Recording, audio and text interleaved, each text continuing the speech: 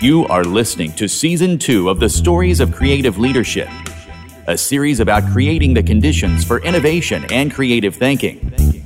This series will showcase creative leaders who will inspire you to become better stewards of your most important asset, employee creativity.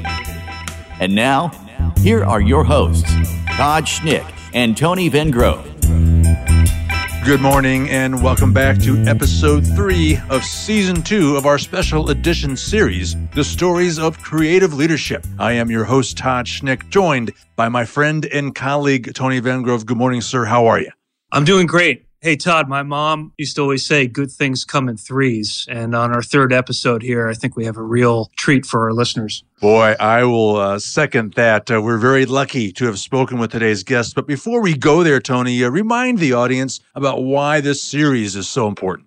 On the Stories of Creative Leadership, we share what leaders know about leading innovation and fostering a creative culture. So we're trying to move beyond the discourse about the philosophy and all the processes around leading innovation. We want to really uncover what leaders are doing day in and day out to lead the function. So, Tony, we had the pleasure to chat with John Bell, a retired CEO and management consultant and the author of a brand new book, an awesome book called Do Less Better. Tony, why is John Bell up next in the series? I've got to know John through Twitter chats initially, and then I became a fan of his blog writing. And when I found out he was releasing a book, I was really excited. So the book is Do Less Better, The Power of Strategic Sacrifice in a Complex World. And I jumped at the chance to start perusing the book. And once I really got into it, I realized he needed to be on the show. In a nutshell, the book, as you can guess from the title, is all about making strategic sacrifices. And as we all know, we live in a complex world. There's no end in sight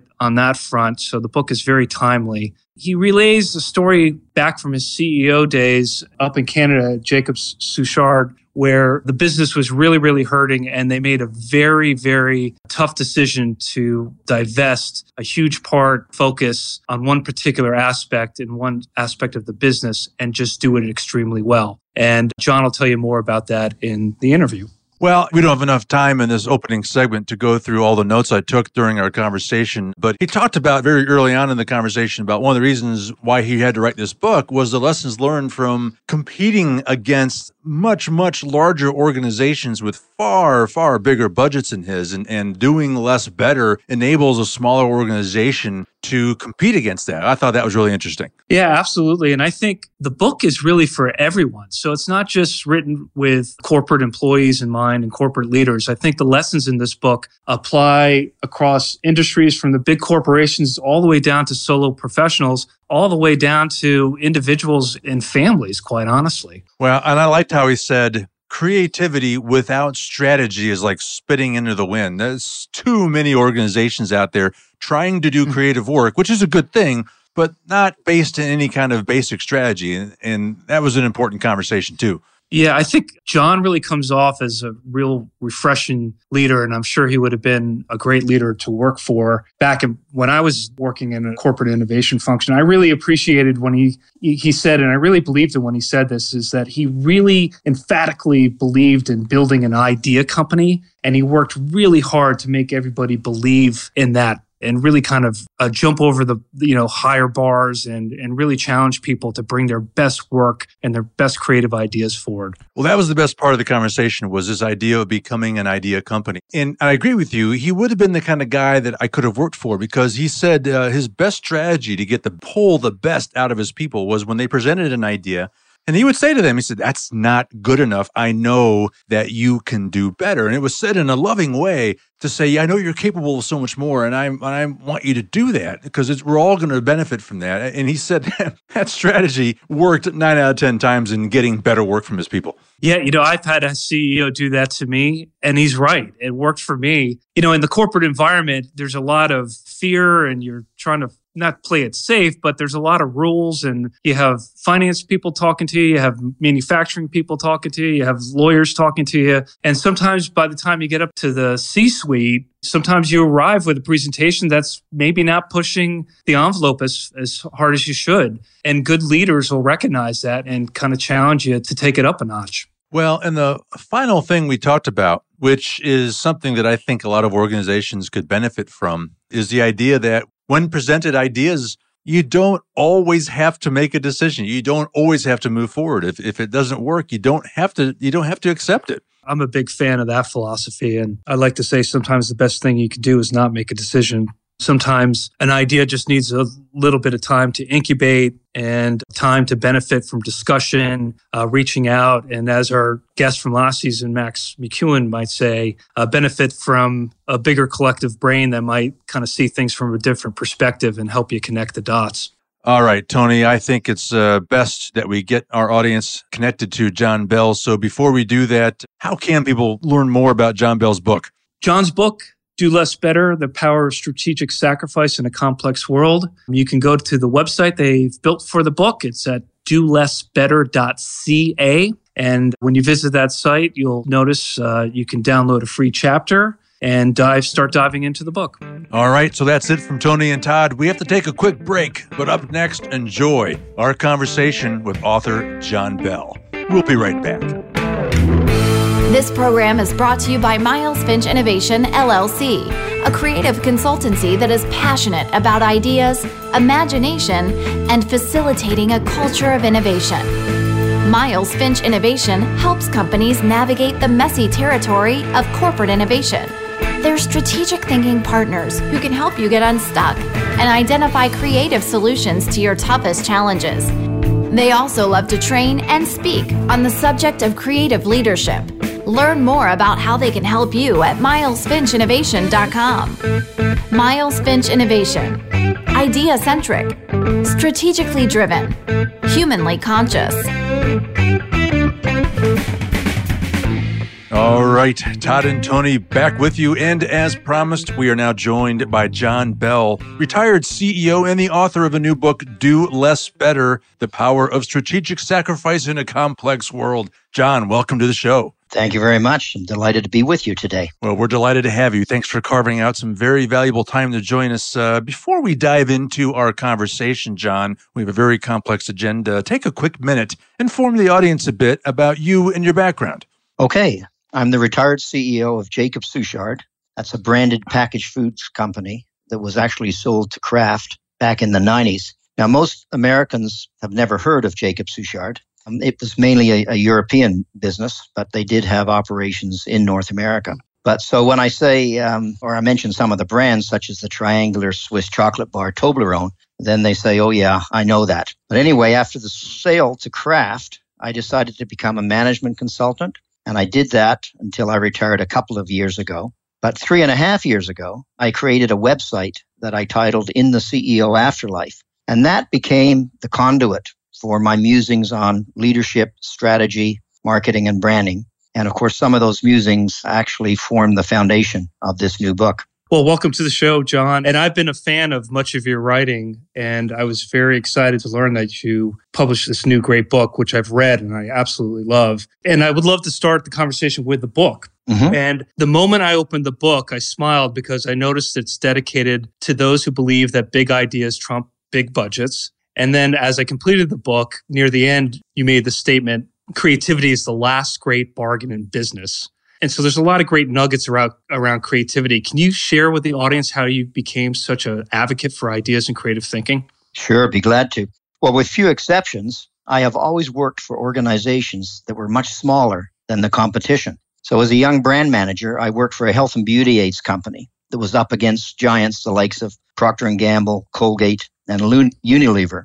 There wasn't a hope in hell that we could match their spending in advertising and promotion. So our competitive advantage became creativity and nimbleness. And I was fortunate to have a terrific mentor who really showed me the way. And this was the only way to actually survive in that kind of marketing culture. And it was the only way that we could thrive against those giants. And it still is. So, John, I interview a lot of authors who put out the latest marketing book, the latest sales book, and I always ask them the question, did the world really need another book about sales or marketing? And they often have a clever, interesting response to that. But I believe there's not enough literature out there about simplifying. And I love the idea behind that. I mean, I think this is a significant problem. It's not just about how to compete against someone that's bigger and has a bigger budget, but I think the business world is so darn complex. And I think most organizations, whether they realize it or not, are making their world far more complex, which then stifles creativity and other business advantage. I mean, this is a significant problem in the marketplace. Do you agree? I agree totally. And the interesting thing is when I presented this idea to the literary agent, he said to me, well, John, there's a lot of books on focus. I said, yeah, but what's happening? We have less and less focus in this complex world. So he said, well, what would be different about your book than any others? And I said, well, we all understand what focus is, but if you are able to actually sacrifice something, if you're actually able to strategically sacrifice products, projects, even ideas and opportunities and discard them, then you don't have those kinds of things to worry about. One of the examples I like to use is let's say we're in a 10-category company and we're going to focus on one category only. But then on one of those other categories, there's a product recall. There's a health risk to customers. Where does the management spend their time? Where the problem is? Where do they lose their attention? On the one business that they are supposed to be strategically superior at. So it needs to be reiterated. And I make the point in the book that if simplicity and focus worked during my era of business, surely it's going to be even more important now with the amount of clutter that's out there in the marketplace. Absolutely. And there's no end in sight right now, right? Sadly, no. And people are trying to absorb more information. And Tony, as you know, from the creative world of advertising, the mind is a very, very busy place. It sure is. Just a moment ago, you talked about mentorship and having a great mentor. I'd be curious to understand how you honed your creative leadership skills. Can you tell us a little bit about what behaviors, from your perspective, leaders should focus more on and what they should stop doing immediately in order to invite more creative thinking and essentially build that innovation culture everybody claims to want? Let me answer the first part of that question, how I honed my creative leadership skills. Firstly, nothing motivates more than success. So when I saw the impact of the big idea, I was inspired to look for the next one. And when I became the leader of the marketing department, I encouraged my team to do the same. But of course, creativity without strategy is as good as spitting into the wind. So defining the strategy was always the first step in the creative process. Strategy and creativity is the winning formula for a company when you don't have the scale and clout of the big multinationals. So I was kind of forced into it. And then when I saw the value of it, and then started to believe in my own creative abilities and see the others around me also flourish in this area, it was incredibly motivational. The second point on that is I ensured that I surrounded myself with creative people. So my hiring criteria for marketing people always started with strategy and creativity. And once I was satisfied that the candidate had that, then I moved down the list of the other attributes. And you might find this interesting, Tony. When hiring an advertising agency, I didn't care much for their media or their research capabilities. I wanted their best creative people working on my company's advertising. That's great. And can you talk a little bit about how would you lead in such a way, whether it was agency or employee, to ensure that you were motivating them to keep their creative thinking muscles active, so to speak? I worshiped creativity. I celebrated it. And I encouraged people to come forward with ideas. And those ideas did not necessarily have to be logical.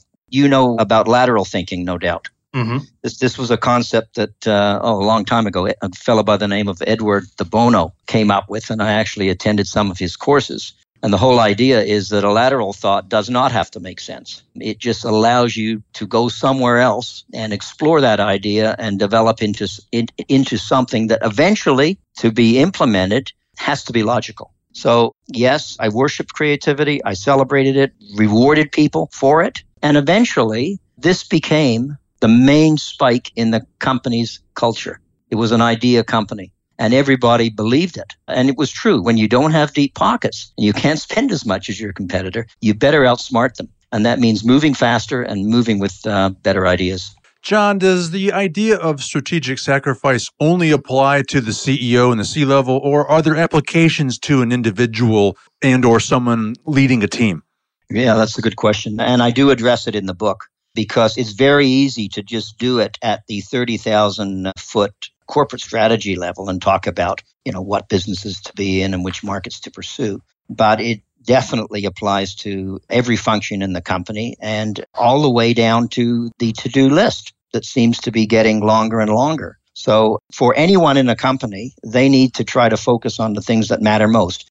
That is not to say that you can give up certain arduous tasks that keep the business flowing. But on the other hand, if you've only got 20% of your time for things that matter, work on the 2 or 3 that are going to create the greatest impact. And of course, that's the old Pareto principle, 80-20 rule.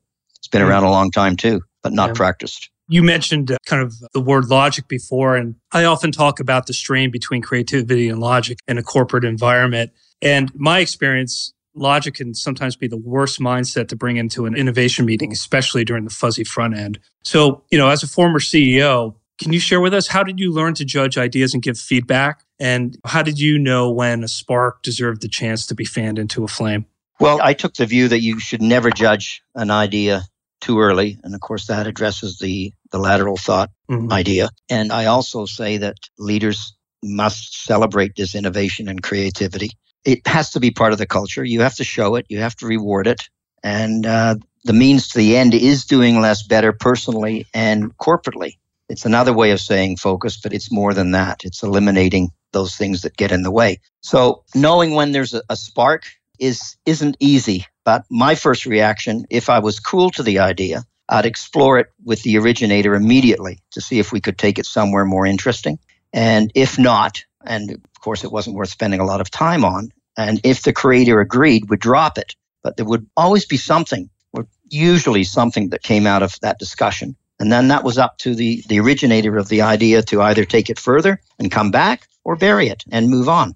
Now, there's one other factor, and there's no way of getting around this. I couldn't help but give more time and attention to the people who continually came up with the best ideas. And those were the ones who had discovered that promised land, the place you really, really want to be to make a difference. It seems to me there's 2 things going on here in what you just said. One is it's easy to kind of support and nurture the folks that are constantly bringing you good ideas. They understand what the promised land is and they're seeking it. But there's also a very important leadership responsibility that can positively or negatively impact culture if you're not careful. And that is, how do you lead and how do you respond and give feedback when people bring you what you deem to be bad ideas? How do you make sure you know what I mean? How do you lead and give them feedback? And what should leaders do so that people walk away from the meeting and say, okay, I get why the idea isn't on strategy and I get it. And they walk away not feeling demotivated, but still engaged, still thinking? Well, I always try to do it based on its strategic impact. And generally, if the idea did not fit the strategy, it wasn't even heard. I wouldn't even listen to it. And it was the same for a piece of advertising. We'd look at it, and if it was off strategy, we are not going to judge it for its creativity. Get it back on strategy. So you debate it you could debate it on a strategic standpoint, and then you want to debate it on its ability to make a difference. I would do my best to try to motivate the person to make some adjustment or to drop it. There were times, and I think I used this tool well. I didn't like to do it, but sometimes I said, you know what? It's just not good enough. You can do better. And yeah, that person was ticked, but 9 out of 10 times they came back with something better. So there you go. Not popular, but effective. Yeah, well, that's great leadership, though. It did work. Yeah, I mean, in the end, it's what does it do for the business? The people I worked with understood that about me, so they didn't take it personally when I said, you can do better. I expect more of you here. I want to shift gears back to the book real quick. I forget what chapter it is, but you reference that classic book, The 22 Immutable Laws of Marketing, and you make the point in reference to that book that an entire chapter was dedicated to urging brand marketers to avoid gratuitous line extensions. And I think I almost laughed out loud or chuckled when I read that because, I always scratch my head when you walk down the grocery aisle and you see 25 flavors of Jell-O or fill in the blank brand line. But it brings up an interesting problem, especially for executive leaders. And the question is this: how do you manage that kind of tension between that more predictable, safe, gratuitous line extension innovation, for example, versus being patient, chasing the bolder, disruptive opportunities. My experience, I was in plenty of environments that when the company really needed to hit volume and earnings, they just dusted off some of those line extensions and took the pipeline and ran. So any advice how to manage the pursuit of the big, bold ideas versus falling into that kind of safe, predictable, reliable, kind of just throw another line extension out there? Well, Tony, that says a lot about the leader. And there are many, many cases, especially in the large multinational companies, where people are moved into jobs for a very short period of time. I worked in Canada for a long time, and inevitably there would be a CEO from the US who's been, this happened to Irene Rosenfeld, who was with Kraft, who's now CEO of Mondelez. She came up to run Kraft Canada. Well, it's a training ground. She wants to be successful there. So maybe a line extension or a couple of line extensions can make the bottom line. And, then they're off. The way I looked at it is I planned on being there for the long haul. And when that's the case, you really, really fight compromising your strategic principles. In fact, the only time I ever supported gratuitous line extensions was when I was a junior brand manager and I didn't know any better. But it's a tactic. It's not a strategy. And it's a non-starter for hitting earnings targets as far as I'm concerned. I think one of the most important things a CEO can do is establish an environment that will not force him or her to compromise their strategic principles. That may be a rainy day accounting reserve. In the book, I mentioned that I had a coupon reserve for such events, and I won't go into the details on it, but it was a rainy day reserve in case things went wrong and we could dip into it and use it to feed the bottom line without compromising the company's strategic principles. John, you talked about in doing less better enables you to be more agile, gives you foresight, enables you to be more adaptable, and provides resilience. How does that do that? And why does that matter to a creative organization?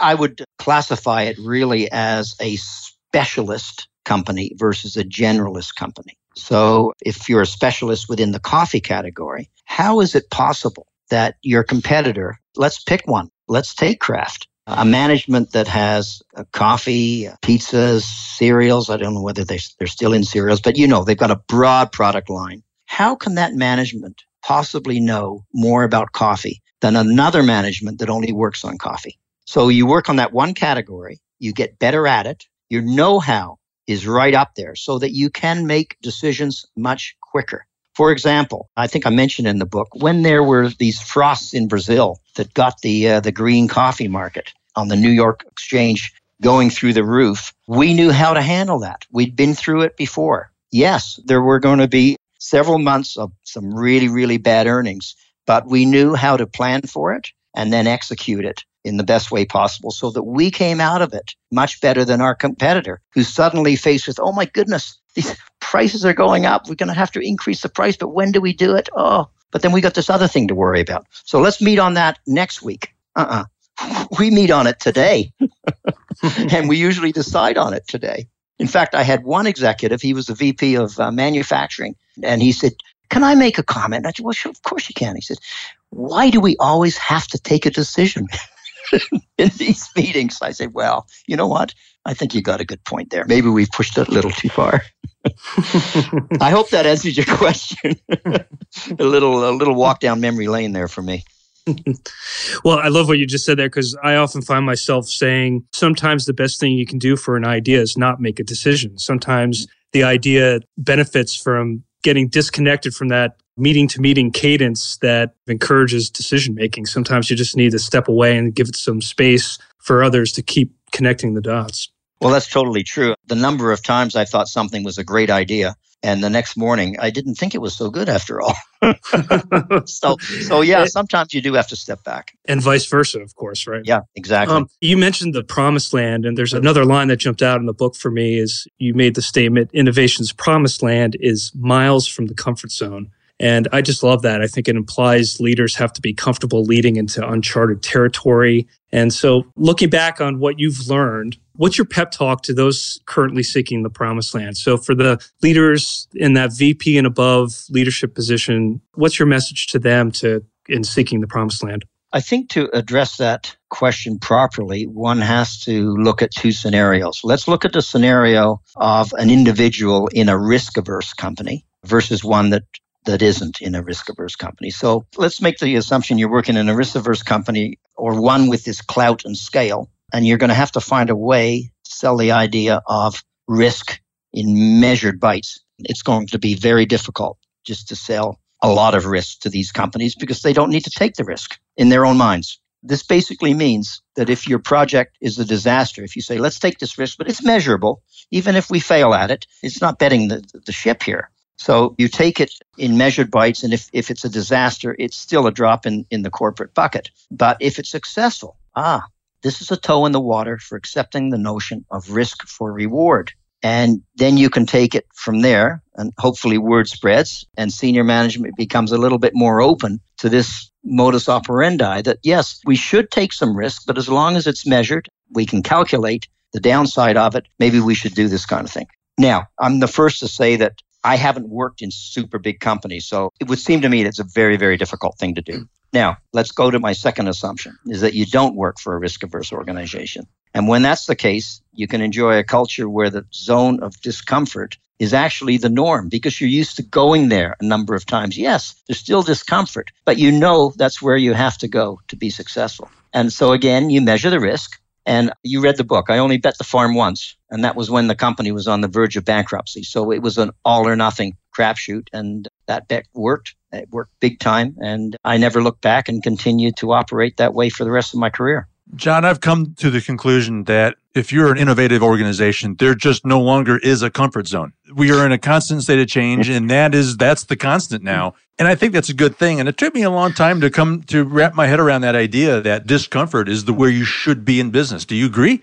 I do, but I think you're comfortable with the non-comfort zone because that's a good point. That's the way you succeed. So you don't need as much courage to go into it because you've been there before and you've failed before. And we accept failure. You can't hit a home run every time, but you've got to be there if you're going to separate yourself from the rest of the pack. And certainly, and I love this. I mean, I loved competing against bigger companies. I loved competing against giants because they were slow, they were bureaucratic, and they always tried to spend their way out of a problem.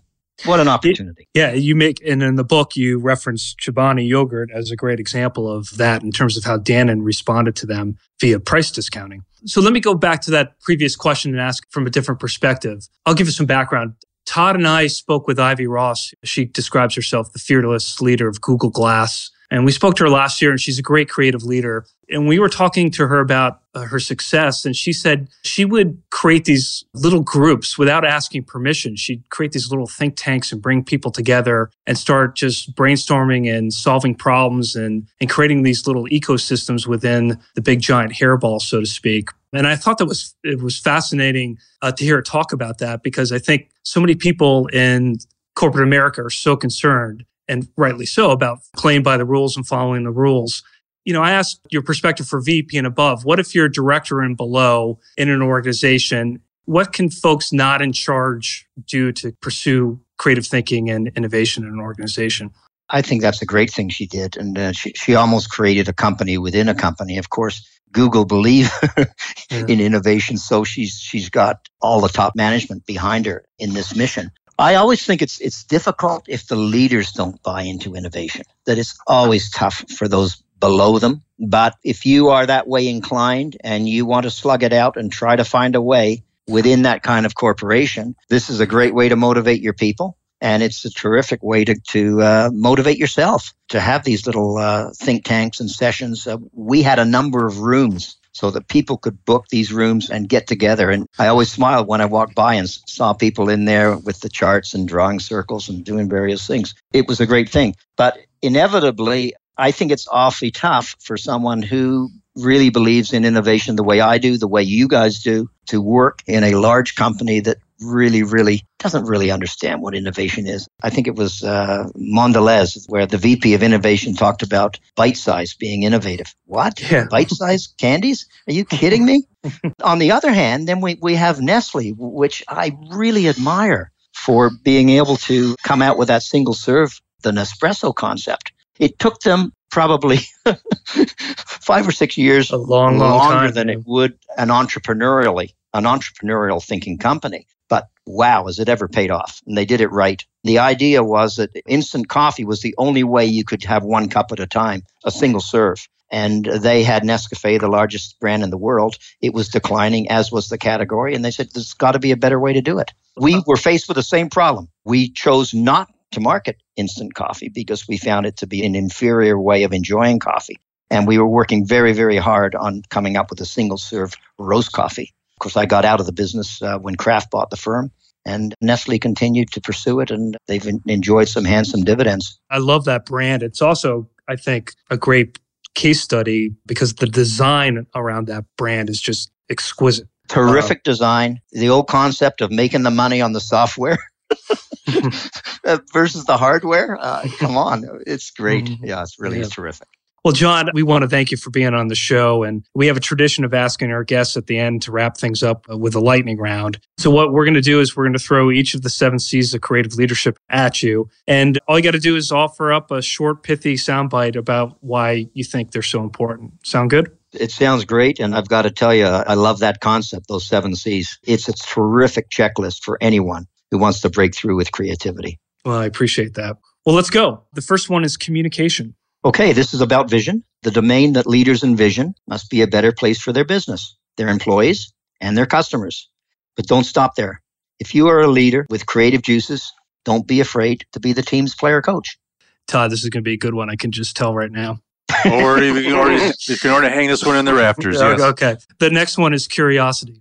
Rather than the question why, I prefer why not. Why not establishes a place to go. So when you and your team have proven that you can break through the seemingly impossible, there's nothing that can stand in your way. That's great. I'm a big fan of why not too, but that's only because that's my first name spelled backwards. The next one is creativity. Step 1 for creative leaders is to create a culture in which big ideas are worshipped. In my business, this was critical because without that culture, we would never have been able to thrive against the big giants. Connecting. When everyone understands that a lateral thought doesn't have to be a logical thought, then there are no bad ideas. So this brings out more ideas from more people, and you get the snowball effect. Culture. When creative leaders establish a creative culture that delivers, you have a team of believers who see the unseen. Change. Ditto my last answer. And last but not least, certainly, courage. I think this is another way of saying you don't have to be an entrepreneur, but you have to think like one. Oh, boom. I like that one. I like the snowball effect with connecting. That's not a way I've really thought about that before. Tony, that really spoke to me. Yeah, that was great. Yeah, it's bringing more and more people into the fold, right? And culture is supposed to touch everyone. So if you've got a creative and innovative culture, you better make sure everyone is part of that group. And that includes union employees too, and we had them. Well, John, congratulations on the book, Do Less Better, The Power of Strategic Sacrifice in a Complex World. I don't know how the gurus operate in making their lists of the best business books of the year, but I think this book deserves to be on one of those best books lists for the year. I encourage everybody to go out and get a copy of it. It is just a fantastic read, tons of insights in it. And thanks so much for being a guest on the show, John. Well, thanks for the kind comments, Tony. I've really enjoyed being here today, and I was very much looking forward to it because I knew it was going to be about creativity and innovation. And most of my interviews have been about do less better. We did touch on that, but it was very, very enjoyable for me. And thanks for inspiring me to think about some of the great times of the past. John, before we let you go, how can people get in touch with you should they have questions? And most importantly, where can they get their hands on Do Less Better?